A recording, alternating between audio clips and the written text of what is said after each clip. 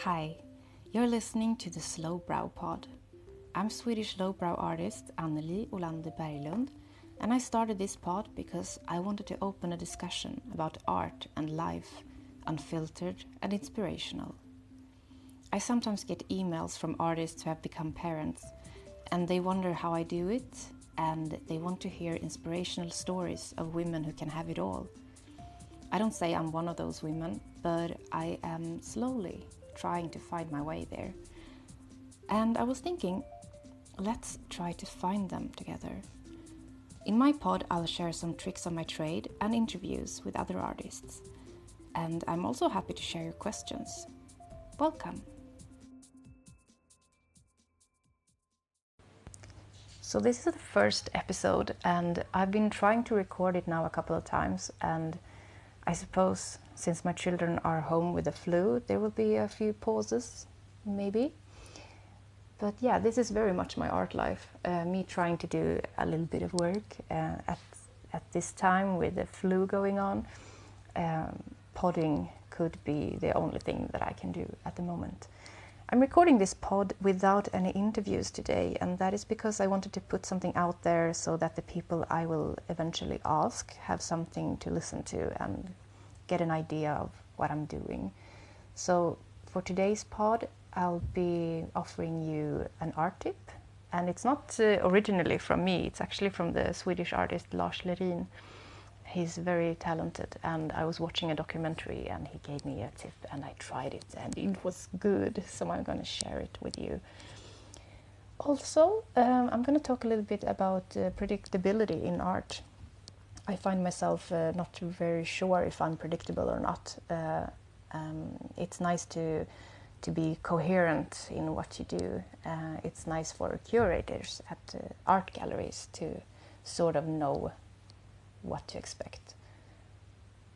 But in the end, it's also important for an artist to feel free to experiment, and I'm doing that a lot. If you follow my work, you can see that I've been venturing back to acrylics on canvas and back to my comic roots. I've been missing it a lot, and it's also very quick and easy, like straight from heart out to canvas way of expressing something. It's you can use so many metaphors, so many feelings, and just right now I'm creating a city, and I'll be making lots of cities and lots of scenes happening within the cities, and it's, for me, it's like meditation. But after a while, when you need to color it and reapply some of the line art, you really start questioning what I'm doing, because it's so time consuming. But I like it a lot. But usually I work with ink and watercolors a lot. That's how most people know my work, I guess. But I'm very happy to have you here as a new listener and not familiar with my work. It actually doesn't really matter. Not that your opinion doesn't matter or that I don't appreciate followers of my work finding me here. That's just lovely. But you're all very welcome, male and female. This is sort of the pod for artists and artists who are parents. But anyone with an art interest, I hope, can get something from this pod. For the art tip, getting back to that, what you need is thick watercolor paper. It should be heavy, or it might not be able to hold all the water. This is for all people working in watercolors and ink. Maybe even if you dilute acrylics with lots of water, you could use this technique. And it's originally from Lars Lerin, Larslerin.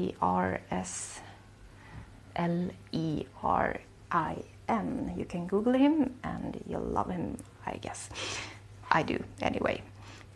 And the tip was to use one of those regular spray cans that you spray your plants with. Fill it up with water, and if you want to create more light after applying a coat of color while you're still working at this, I guess it has to be wet and not too dry in between. It depends on what colors you use.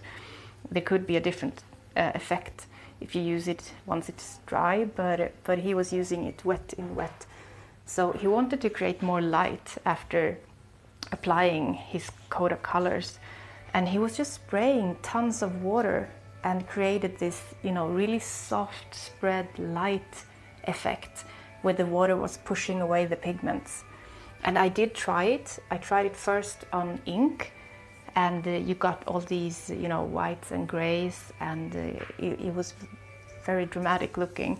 And I ended up so excited that I totally ruined the the picture and all the expensive papers, but that's how you learn.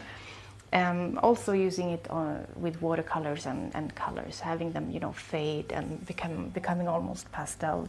It's really fun. So you should try that. Bring out your spray can, fill it with water, and just go bananas. Experiment. Use heavy paper, or it might rip. So I just realized that you were listening to My Little Pony in the background just now, but that's very much the soundtrack of my day, having the kids home. And it won't be like this every episode, because I do have my kids in school. But at times like this, you either choose between not doing something at all, or you do it during these different circumstances.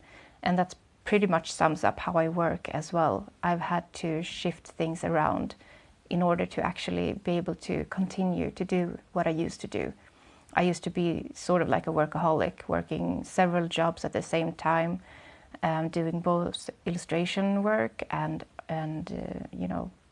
putting work out in galleries and things like that. So I had to really step back in order to see how I was supposed to work today. And I'm still figuring it out, I guess, but I feel more confident at this time. In the beginning of the pod, I was thinking a lot about predictability.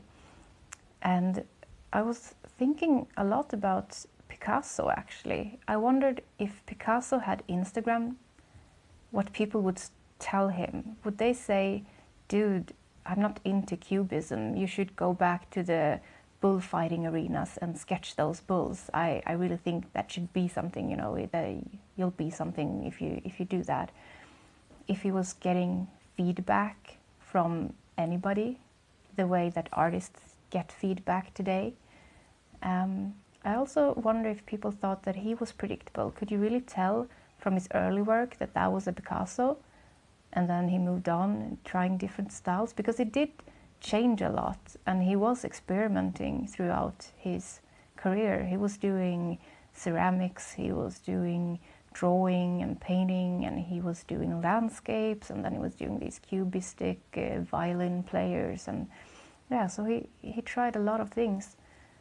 I'm gonna send this question out to you guys. How do you feel about it?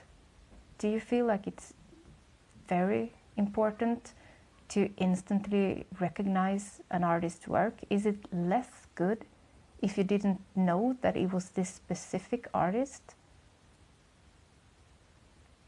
I'll be really, really happy to read any comments regarding this, because yeah, I've been thinking about it, and I've been talking to my artist friends, and we're all thinking about it. And with that, I'm going to say goodbye for now, actually. I'm wishing you a really happy day, and I hope you enjoyed this pod.